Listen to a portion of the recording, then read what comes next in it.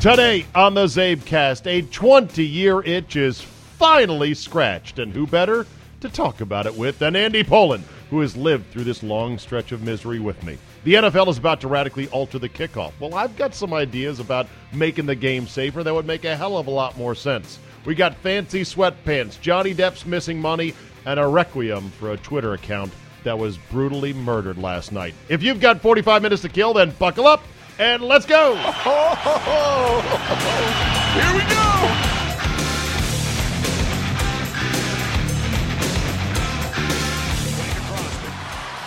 Poke check away, and now the counter. Here come the Caps. Kuznetsov gets loose. Evgeny coming down the middle. A shot, and it comes in over. He scores! He scores! Evgeny Kuznetsov wins it for Washington!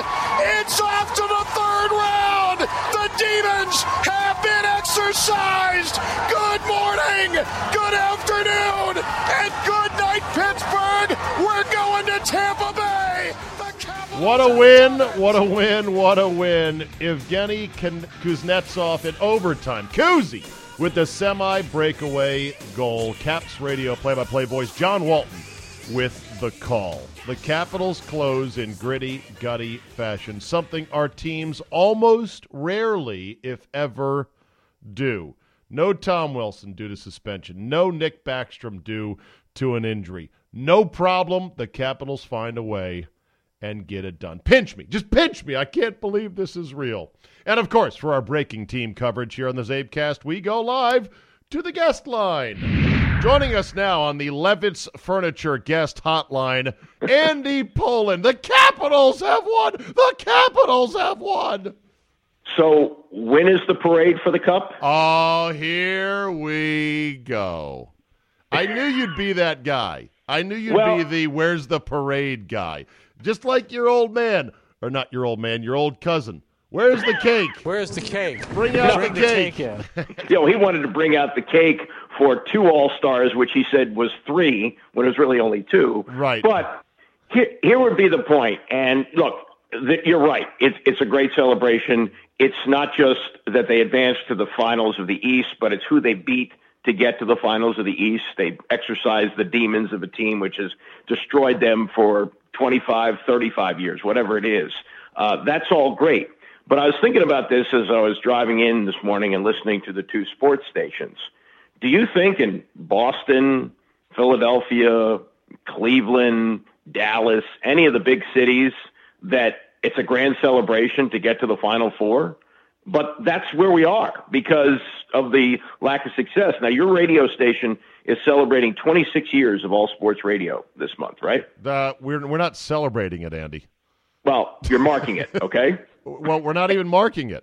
We're just trying to You're noting that in this month of 1992, sports radio started. No, This is only I acknowledge the second time right. that a team has advanced to the Final Four in a professional sport. And if you look at it, the entirety of it as well with all sports, only once in the 26-year history of that radio station has there been a celebration of a championship, and that was Maryland winning in 2002. Now, it was incredible when George Mason made the Final Four in 2006. It was great when Georgetown made the Final Four a year later. But the state of our sports is this is the closest we've had to a championship feel in a quarter of a century. Oh, I know it is. And so when you ask the question, what would they be doing in other cities? Yeah. It's almost an irrelevant question because we're not other cities. We are who we are. We own our history. And by the way, the station, I don't think even knows that this is the 26th birthday of going on the air. What day was it that you guys went on the air 26 years ago? May 25th, 1992. May 25th. Okay. Yeah. Very good. So, yeah, I do understand what you're feeling, and I'm feeling it too, that there is now a premature banner being raised in all of our heads that, yay, we just made the conference finals, and if they get knocked out in 5 to a very good Tampa Bay Lightning team, then what? Then it's just we're right back to where we were, and the coach is probably leaving. Yeah, do you feel good if they get out in 5 against Tampa that you'll look back and say, wow, what an incredible season the Capitals had? No, I will not feel that way, but I'm not going to think about that right now. I'm going to bask in the moment for right now. And also, when it comes to so-called exercising the demons, you could argue this is just that time we beat Pittsburgh once. Right? That this is not like what does exercising the demons mean in sports? Beating somebody once? So if you see a Penguins fan today and you go, yeah, we won, he's likely to say, I can't hear you because I have rings in my ears. 5 of them, as a matter of fact. Yeah, no, exactly. I can't even. Someone said, because we had Mark Madden on from 105.9. Oh, I know him. That's the guy that lost his job by saying that he wished Ted Kennedy would get shot.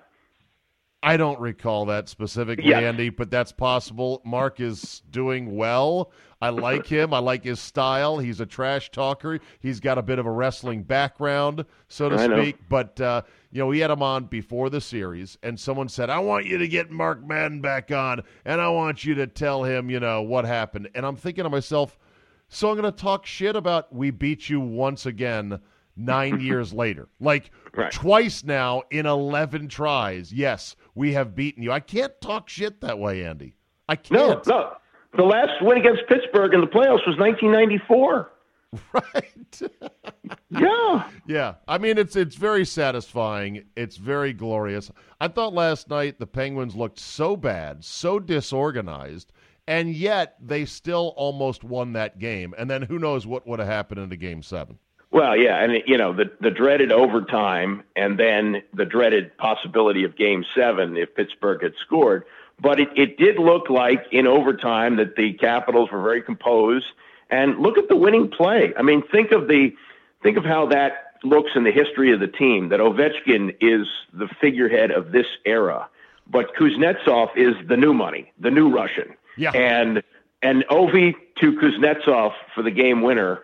And Kuznetsov, I'm not a hockey expert, but in listening to the analysts, up until that point, really hadn't been a great contributor. No. But in the moment, he was there. And he had the worst Corporal Upham moment that I've seen in a long time. He had a puck right at the doorstep of the net. And instead of shooting it, he then does some weird dangle and decides, let me go behind the net for a second, as Matt Murray is just, sprawled out in front, out of position, out of balance, and I'm like, what are you doing? But Kuzi's sweet, and that play that won it looked innocent at first, but just a half a step, a little bit of speed, and a great finishing touch, and next thing you know, good night now, Pittsburgh. Just like your favorite play-by-play man, John Walton. Good morning, good afternoon, and good night, Pittsburgh. Now, I've never really met John Walton. I'm sure he's a fine fellow. But you hate that call. You hate that signature call, don't you? Well, look, when you have a great moment like last night, you should be able to take it to another level. But he's already taken his calls to such a high level that there is no other level to take it to. So that one didn't really stand out among the other big game-winning calls that he's had. But he's saying because he will do that on a Tuesday night in the middle of February when the Capitals are playing Buffalo? Yeah. You should have a gear that you shift into only in those kind of moments. Well, also, but I mean, I don't know. It's a tough thing because a lot of broadcasters have their signature. Yeah. At the same time, you're stamping every great moment with the same thing. Right. So here was a unique moment in Capitals history that once again got stamped with his traditional good morning, good afternoon, and good night call. So you could argue that, you know what, maybe something different.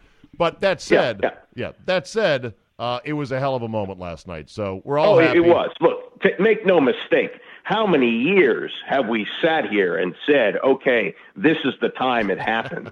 and I was watching with my wife, and when the goal was scored, it really took about 10 seconds for it to sink in because you're so bracing yourself for crushing disappointment because it's happened so many times. And you go, wait, you mean it's over now? That's it? It's done? They move on? Oh, yeah, wow. Yeah, exactly. Great. I was watching the compilation of all the game-winning overtime series-clinching goals in Caps history, starting with Dale Hunter in 1988 at the old Caps Center against Philadelphia, Yeah. to John Druce in 1990, Brian Bellows, Joey Juneau, Joel Ward in 2012, Marcus Johansson last year, and then Kuzi this year. While watching all the highlights, Andy, I remembered the unfortunate teal and black era of the uniforms with the stupid eagle logo on the front. Yeah, I never liked that when they went to it. And, the Wizards had a similar color scheme when they turned from Bullets to Wizards. Right. And that era just never really worked out. Why did Ted go? Because it was Ted that changed the uniform color, correct? No, it actually was not. Oh, it wasn't? Okay. Yeah, it was done. It was done before Ted. I think it was done during the David Poyle era. And I'm not sure why. I mean, that was like a bad period, like in my era of the leisure suit. When people looked at themselves in leisure suits, that's a good idea. Like everybody, I think Charlotte was one of the early teams to do it. Well, Charlotte had teal, and teal became like the hot new color in sports. Like nobody had been teal before Charlotte, and then everyone was like working it in or working some variant because the Capitals weren't teal, but they were like an offshoot of it. Yeah, I mean, the name of the team is the Capitals of the United States of America. Seemingly, you couldn't have any other colors but red, white, and blue, yet they chose teal and black. Yeah, and it was more like a blue, but whatever. Okay, Enough of that. Do you believe that there is a DC Sports curse? And if so, has the curse now been, quote, lifted? Here's what I talked about with Tom Lavero last weekend. See if you buy this. The goal on Sunday that should have been a goal by Pittsburgh and was not a goal, could be considered the turning point in the luck, that finally something went their way. This is back in game 2, the one with the ice shavings, the parallax goal, as we will note it in history. Right. That's the one that people will look back on. So you think that might be the one that turns the tide? Yeah, it's like, of all the bad luck things that have happened in DC sports over the years, that's the one where it should have gone against the Caps because it would have cut the lead to 1. And with their history of choking and everything else that has gone into them over the years, to see that happen and the goal lead cut to 1, you knew what was going to happen. They were going to choke that away. Have you talked? Didn't we talk once about what might have caused the curse? I traced it back to Jack Kent Cook's Brazilian wife being arrested for drunk driving in downtown Georgetown, where either she was on the hood of a car or another guy was on the hood of her car. It was something crazy. Well, yeah, but I mean, they were at that point. That was like '96, maybe. It was only like a year before he died. Yeah, and we were already in the throes of suck in '96. Yeah, I mean, this was the Norv Turner rebuild era.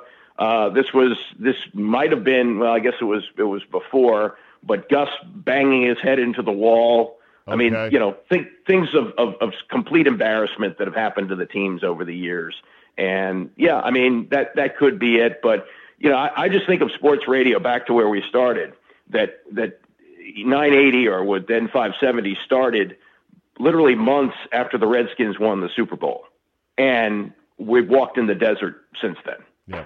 Here's the weirdest thing. So after the goal went in last night, my phone starts blowing up, and I'm getting congratulations, Andy, from all my friends all over the place, and I'm laughing thinking, why are you saying congratulations? I didn't do shit to make this happen. Isn't that a weird phenomenon in sports? You congratulate your friends because their team did something good? Well, I mean, they know what are your friends from Milwaukee, where they've had the Packers win the Super Bowl. People from other areas, right? But they the point know is that you don't celebrate these things very often, right? But the point is, they actually say congratulations, and maybe it's you haranguing me all the years about wearing a jersey by saying, "Oh, I didn't see you out there," or the lecturing about the we that I felt sensitive that I was getting congratulations. I started replying back to my friends like, yeah, I was pretty big in the series, to be honest with you. So as you approach this milestone birthday, you've become more curmudgeonly like your longtime partner? Not curmudgeonly. I just sort of have noted the irony of people congratulating me for winning a series in which all I did was sit on my fat ass eating nachos and slurping Diet Cokes. It's kind of ironic. By the way, Uncle Ted Leonsis, made himself available in the locker room to the media last night.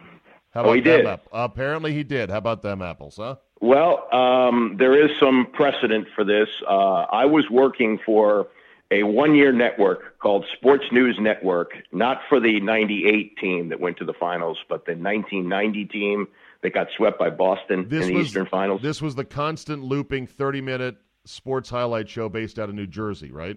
Yeah. And I was actually living in New York at the time, so I was sort of a New York reporter for them. I covered a lot of Mets and Yankees games, and I don't know hockey, but I was covering the Capitals and the Rangers in that series, and they beat the Rangers. The press area where I was sitting was right in front of the blue seats, and man, you should have heard the language coming out of there. But that was John Druce in front of the net. Remember that series? 1990, John Druce. Yeah. Yes. And this was a very unusual year in that the season started with Brian Murray as the head coach, and the season ended with Terry Murray as the head coach. Yeah, we went through multiple Murrays that year. And yes, for those listening, they are brothers. Yeah, they're brothers, and I think Terry was in the minors, so he got basically called up to replace his brother. And Abe was in the locker room at the time, and he gave me a big hug. And, I asked him some congratulatory questions, and then I asked him about how effective it was to make the coaching change. And his face turned a different shade, and it was pretty clear he didn't like that question. Oh, why? But it worked out for him. Why didn't he like the question? He cashed out coaches, and it worked. I guess he felt like I was bringing up negativity at a celebratory moment. I don't know, but God. It didn't go over well. Yeah. I don't think that was used in the package I put together. I believe that philosophy was next Murray up. That we just went to the next Murray available and put him in there as our coach. Yeah. Well, good for Ted. Ted has been through a lot with this hockey team, and he now has a half banner to hang. In fact, somebody even photoshopped, Andy, the banners. Someone got a picture of the banners that are hanging currently in the Capital One Arena with all the Capitals, division-winning championships and their President's Trophy championships or President's Trophy accomplishments. And the new banner, which is photoshopped, says, "Beat the Penguins." And it just has 2017, 2018. So there's the virtual banner in our minds. On to Tampa Bay we go. Did you know this? I didn't know this until we were talking about it last weekend, that the Capitals did earn a trophy in 1998, which is in the Hockey Hall of Fame. For what? For making the finals. There's a trophy for that? Oh, yeah, I didn't know that either. Bill Bride, who's a big listener to you as well, tweeted me a photo that he had taken when he visited the Hockey Hall of Fame. And I forget what it's called, but there is a trophy for making the finals. But, I would like to get to a point as a sports city when those kind of trophies are given, and the reaction is what Bill Belichick does when he wins an AFC championship trophy, is he can't get it out of his hands fast enough. You know what I mean? Yeah, it's the Prince of Wales trophy, and it is Prince of Wales. It is the the conference championship trophy. They don't call it the Wales Conference anymore, but it's named after the Prince of Wales. And, is that on display anywhere as a replica in the Capital One Arena? I don't think so.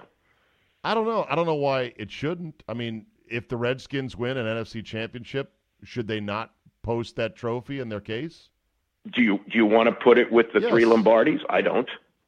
Yes.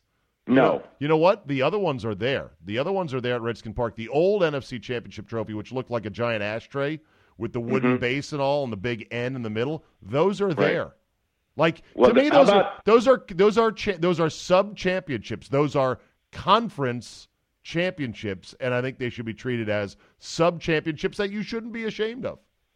I don't think you should be ashamed of it. But don't put the trophies in the case?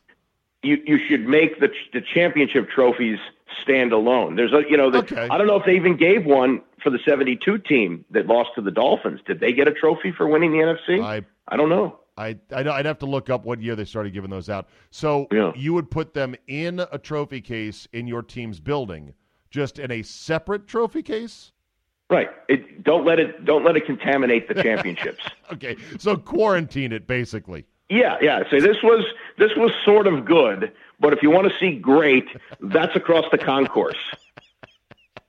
Okay, fair enough. Yeah. I thought you were advocating taking conference championship trophies and literally putting them in storage where nobody ever sees them. I thought that would have been a bit harsh.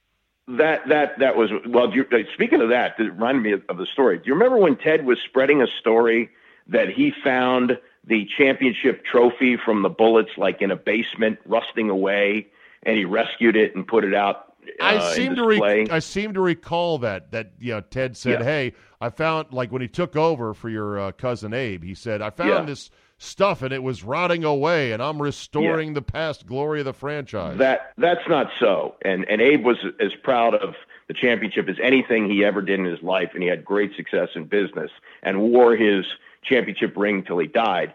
But he displayed that in the corporate offices at the Capitol Center for many years. I don't know in the early years of the Verizon Center or the MCI where it was, but it was not rusting away in somebody's basement. Well, it wasn't on display. It's now the Wizards, the Bullets championship trophy, the ugly plain gold that kind of like the gold on the NBA's trophy is not a classy looking gold. Is it? It looks like your typical trophy store finish. Anyway, that trophy, the NBA trophy, the Larry O'Brien trophy, is on display at the Capital One Arena in the concourse. So it's in the building now. It used to be in the corporate offices, though, and that's why nobody saw it. So exactly. All right, Andrew, I feel so good today, and that's going to continue for at least one more day or 2 more days until we meet the Lightning. Godspeed. Let's win this thing this year, huh? What do you say? The whole thing. Well, again, my bold prediction going into 2018 was that the Capitals would win the Stanley Cup and the Nationals would win the World Series. 3 weeks ago, I looked really stupid. Right. Now, it's not out of the possibility. Okay. Make way for 2 parades, so we'll put it on the calendar. All right, Andy, thank you, buddy. All right, let's talk some football real quick here. The story of Dwight Clark right now is a very gut-wrenching, sad story. He is suffering from, and it will die probably not long from now, from advanced Lou Gehrig's disease, or ALS. He is only 61 years old, far too young. Played 9 seasons in the NFL and, of course, made one of the most iconic, famous catches in league history, just known as the catch. Dwight Clark, San Francisco 49ers. With all the talk about making the game safer and all the lawsuits about CTE and the emerging research, this story is going to certainly resonate because anecdotes and visceral human interest stories always move people and always, capture people's attention more than cold, hard numbers. The cold, hard numbers about is playing professional football dangerous those numbers are not supportive of this notion that, oh my God, if you play in the NFL, you're signing up for a life of misery and you're going to die early and everything else. But nobody likes to hear the numbers. They did a study once. According to some stories, they say that the U.S. life expectancy is 77.6 years, but the average life expectancy for NFL players is 55. Dun, dun, dun, dun. Well, yes, the average life expectancy for men and for women may be 77.6 years, but the average life expectancy of men who played in the NFL versus the general population of men, believe it or not, is slightly higher. NFL players live on average, according to the NFL study, to 77.5 years, whereas the men in the general population live to 74.7. It doesn't mean that football is safe. Of course not. Football is a dangerous as fuck game. It's crazy, actually. And, of course, they are going ahead and trying to now disfigure the kickoff to make the game safer. The whole kickoff thing to me is insane because what you're doing is you're saying a certain play that has lived forever is now suddenly too dangerous. And nobody's said, well, here's why it became dangerous. Here is when it became dangerous, and here's the numbers to back it up. They did have numbers in the NFL about concussion rates on kickoffs. And yeah, it is guys running full steam at each other to knock the shit out of each other. But guess what? That happens on almost every play. Players running full steam at each other and knocking the shit out of each other. there's a little concept, which I'm sure, because you're smart listeners, concept that you know about called terminal speed. The speed at which you can't go any faster. Whether you are an object falling from a certain height that reaches a terminal speed due to gravity, or you're a person running on flat ground, the fastest you can run is the fastest you can run. And so on a kickoff, yes, you're running 50, 60 yards and then, bam, smashing into somebody head first. But what is your actual speed once you make that collision? I would dare say your speed making that collision at the end of a kickoff is no faster than a linebacker who shoots the gap from 10 yards beyond the line of scrimmage and accelerates into the backfield to hit a running back who, bam, is going as fast as he can at that moment in a positive direction. I would be willing to bet that the speeds involved, which is the pure physics of it, and that's all that matters, force equals mass times acceleration, I believe that the numbers would bear me out that say that those collisions that happen all the time, are no more dangerous or no less dangerous than that on a kickoff, where after a 40-yard run, you're a little bit winded. You're kind of a little bit tired. Okay, I got to hit this guy. Bam! The NFL has already moved away from allowing teams to form a wedge, which used to be a lot of fun to watch and frickin' deadly for guys that would be coming down trying to be a wedge buster. That was insane. They've already gotten rid of that. They're going to get rid of the two-man wedge of any sort. And eventually they're just going to get rid of the kickoff. These changes, though, it has to be reiterated, they only do one thing. They fix, at most, 10 plays in a game. That would be 10 kickoffs in a game. Kickoff to start the game, kickoff for the second half, 4 kickoffs aside for 4 scores. On average, I'm just ballparking here, per side. So let's say it's 10 plays a game they have fixed. And wait a minute, let's go ahead and reduce that to, let's call it 5 plays. Let's say half of the kickoffs are not returned because they're kicked out of the end zone, which I think is at least the rate, if not greater than 50-50. So they've fixed 5 plays if they go through all this big symposium, this weekend, the safety panel, new rules, new this, new that. They've fixed 5 plays. 5 plays out of, what, in a game? 150 plays in which 11-on-11 contact occurs? That's the stupidity of it. Furthermore, there's other things you can do if you want to keep the game intact and not disfigure it with, well, let's just get rid of kickoffs. Let's make them like punts instead. You could impose weight limits on kickoffs. You could do other things to make the kickoff slightly more safe. But again, I think we're focusing on the wrong thing. This is window dressing. The kickoff, again, so you're telling me 5 plays are now safer, but not totally safe? There's going to be big, walloping, bone-rattling hits on punt-style kickoffs or whatever disfigured post-surgery play the NFL comes up with. There are going to be big hits. There's another idea about making the game less violent and more safe and hopefully producing fewer cases of Dwight Clark and others who may be suffering from ALS or CTE or anything else from, having their brains bashed in a violent contact game for a prolonged period of time. Another radical idea, which I know you're going to hate, but I'm going to throw it out there anyway.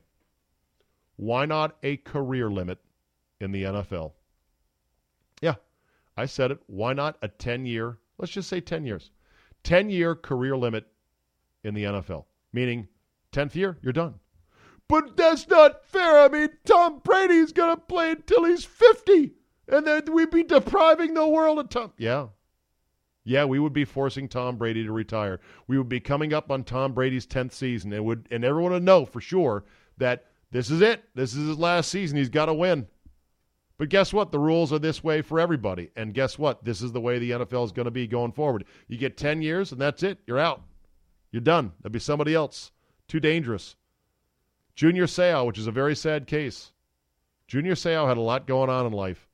He was taking a lot of pills for a lot of pain, a lot of alcohol involved as well. But guess what? He also played 1,000,000 years, which was never fucking recommended. Never. Not by anybody. Hey, is playing football good for you this deep into your career, this late, close to... No, it's not good at all. So you could put an age limit or just a season limit on players, say 10 years. And if you say, but I really like Aaron Rodgers, and it sucks that he could have still played past 38, 10 years would only be 22 to 32. But you get my point. He could have won a championship. Well, yeah, he could have, but he didn't. And guess what? There's a new quarterback. Remember, these games are all just for fun, right? Yeah, well, I get fun out of watching Rodgers. Yeah, well, these days are over. You're going to watch fun for 10 years. Teams will readjust once they draft quarterbacks to go, we don't have 2 years to let him sit on the bench. We're going to play this guy right away.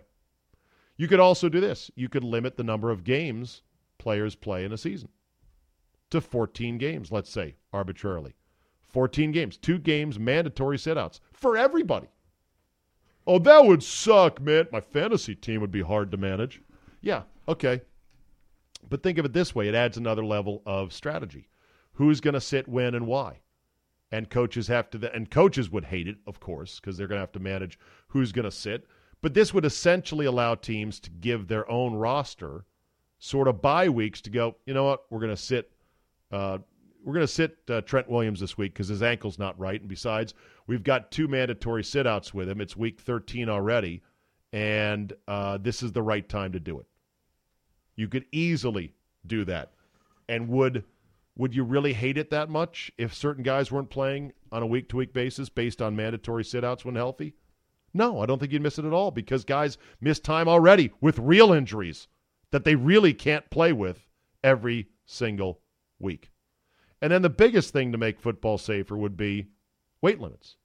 Literal weight limits like wrestling at certain positions. You would dial down the mass element of the collision equation, force equals mass times acceleration. You can't restrict acceleration. You can't tell people, hey, slow down.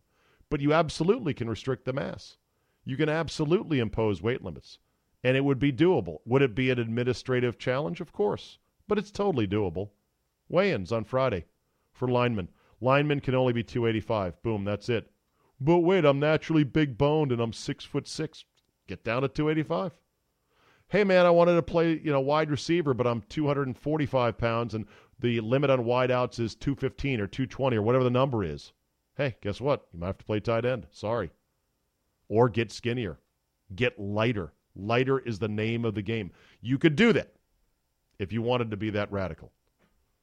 But they don't really want to be that radical, I don't think, the NFL. They just want to put some lipstick on a pig. And so if the kickoff, which is only 10 plays a game, if they can disfigure that with some horrible, bad plastic surgery to make it look like a punt, they're probably going to do that instead. Orlando Franklin retired, former offensive lineman for the Broncos, Chargers, and Redskins. He was a Redskin for 1 game this past year. Retired after 7 years, I believe. 7 years? 89 starts. Said he wants to be a better father. Good for him. Nothing wrong with a 7-year NFL career. Godspeed, Orlando Franklin. Johnny Depp. Man, oh man, can he spend money. This story has been out there a couple of places. I saw it pop up again. VanityFair.com writes that during a meeting with Depp and his advisors, Depp appeared to be in shock.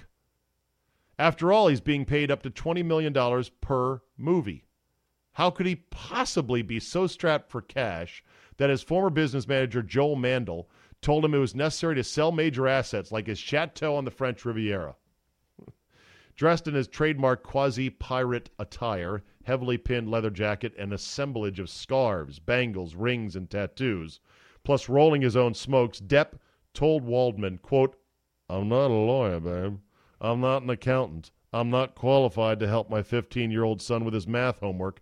I've always trusted the people around me." Well, that's the first sign of a financial feeding frenzy. Oh, yeah, just trust the people around you. According to accountants, they have found anomalies in the handling of Depp's finances by his former business managers, including Robert and Joel Mandel, their firm, TMG, Waldman would later charge including late payment of income tax and dispersing nearly $10 million to third parties, including Depp's sister, who were close to or worked for Mr. Depp without Mr. Depp's knowledge or authorization. These transgressions and others caused Depp to borrow tens of millions of dollars at high interest rates, with his film residuals as collateral for the loans. Of course, these charges were vigorously denied by both the Mandels and TMG, which called them fabricated and replete with demonstrably false allegations.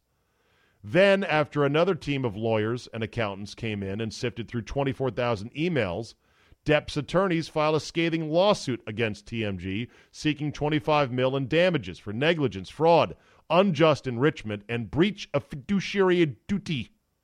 18 days later, TMG responded with their own 31-page blistering cross-complaint claiming Depp was a spendthrift of epic proportions who, despite his manager's constant warnings, refused to curb his selfish, reckless, and irresponsible lifestyle. Wow. This one is going to be a hell of a fight.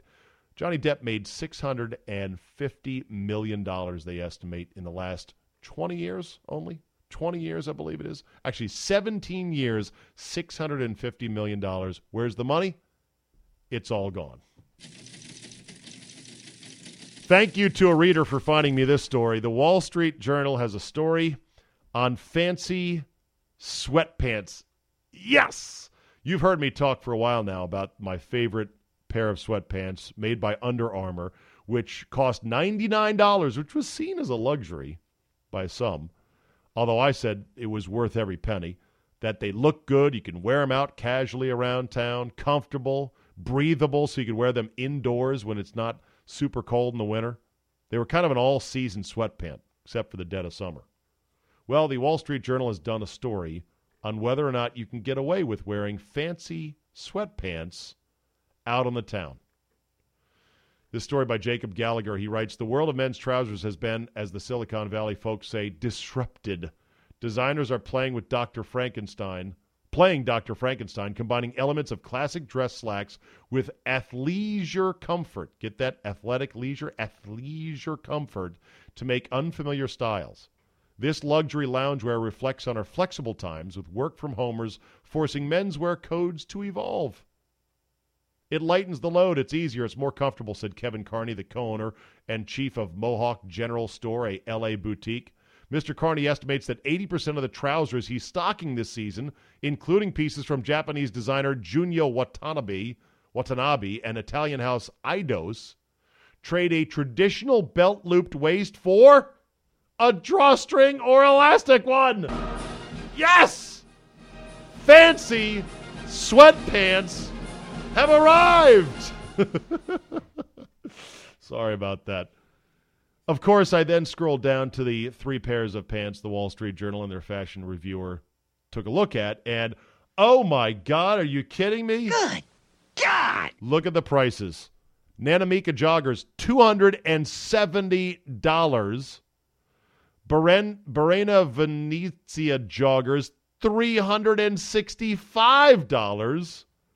And the cheapest of them are Lululemon joggers for men, $128. All of them, by the way, have dangly drawstrings in the front, which you really can't have. Unlike my Under Armours, they don't have the drawstrings coming out the front. The drawstrings are tucked into the waistband. Bottom line is this. I still love my sweatpants, but they're evil. They're evil because sweatpants allow you to get fat and to stay fat. And that if you're in shape, and I know when I was more trim and close to 200 pounds and not the disgusting 235 I am now, then I could wear any pants and I felt comfortable. And I would imagine that's pretty much the same for you if you have gotten yourself in shape. Your pants will feel good and they will fit if you just push away from the buffet. Or you can buy a $365 pair of sweats. And lastly, I can't even believe I have to announce this, but absolutely tragic Twitter news. The Twitter feed at Back After This, the fan website, the fan Twitter feed, the fan account of one Mike Francesa, has essentially been shut down. This is the guy who's been posting all the clips of Mike Francesa famously stepping on rakes and boing, being wrong about stuff. Some asshat tattled on him to Twitter and said he's posting copyrighted stuff. I've never met the guy who runs the account. He has tweeted me back and forth a couple times saying his thanks. I screamed yesterday when I saw this last night. I said, no! This is like Michael Scott when Toby came back to the office. I couldn't believe it. And I went to go click on some of the links I included in the Daily Zabe about, hey, look at this bad prediction that Francesa made. Boom, page no longer available. Pour one out. Requiem for a wonderful, wonderful account. I don't know if it'll ever come back. I don't know what's going to happen to all the media that's been collected over the years. This poor guy, he has been collecting Mike Francesa bites and clips and quotes forever now. And for me, now Mike Francesa just sort of slips back beneath the murky surface of the Hudson River, bound again to irrelevance beyond the shores of New York City, where he is, of course, a very big deal and paid a whole lot of money. The rest of the country, I don't think they really give a shit. Except for when we can find a clip that's really funny of him being spectacularly and blowhardly wrong. Is that even a word? Blowhardly? I have no idea. That'll be a wrap for today. You know the drill. Tell 2 friends and tell the therapist. Leave a positive review. Download, subscribe at all the major podcast outlets. And as they said in the movie Airplane, surely you can't be serious. I am. And don't call me Shirley. Thanks for listening, and we will see you next time.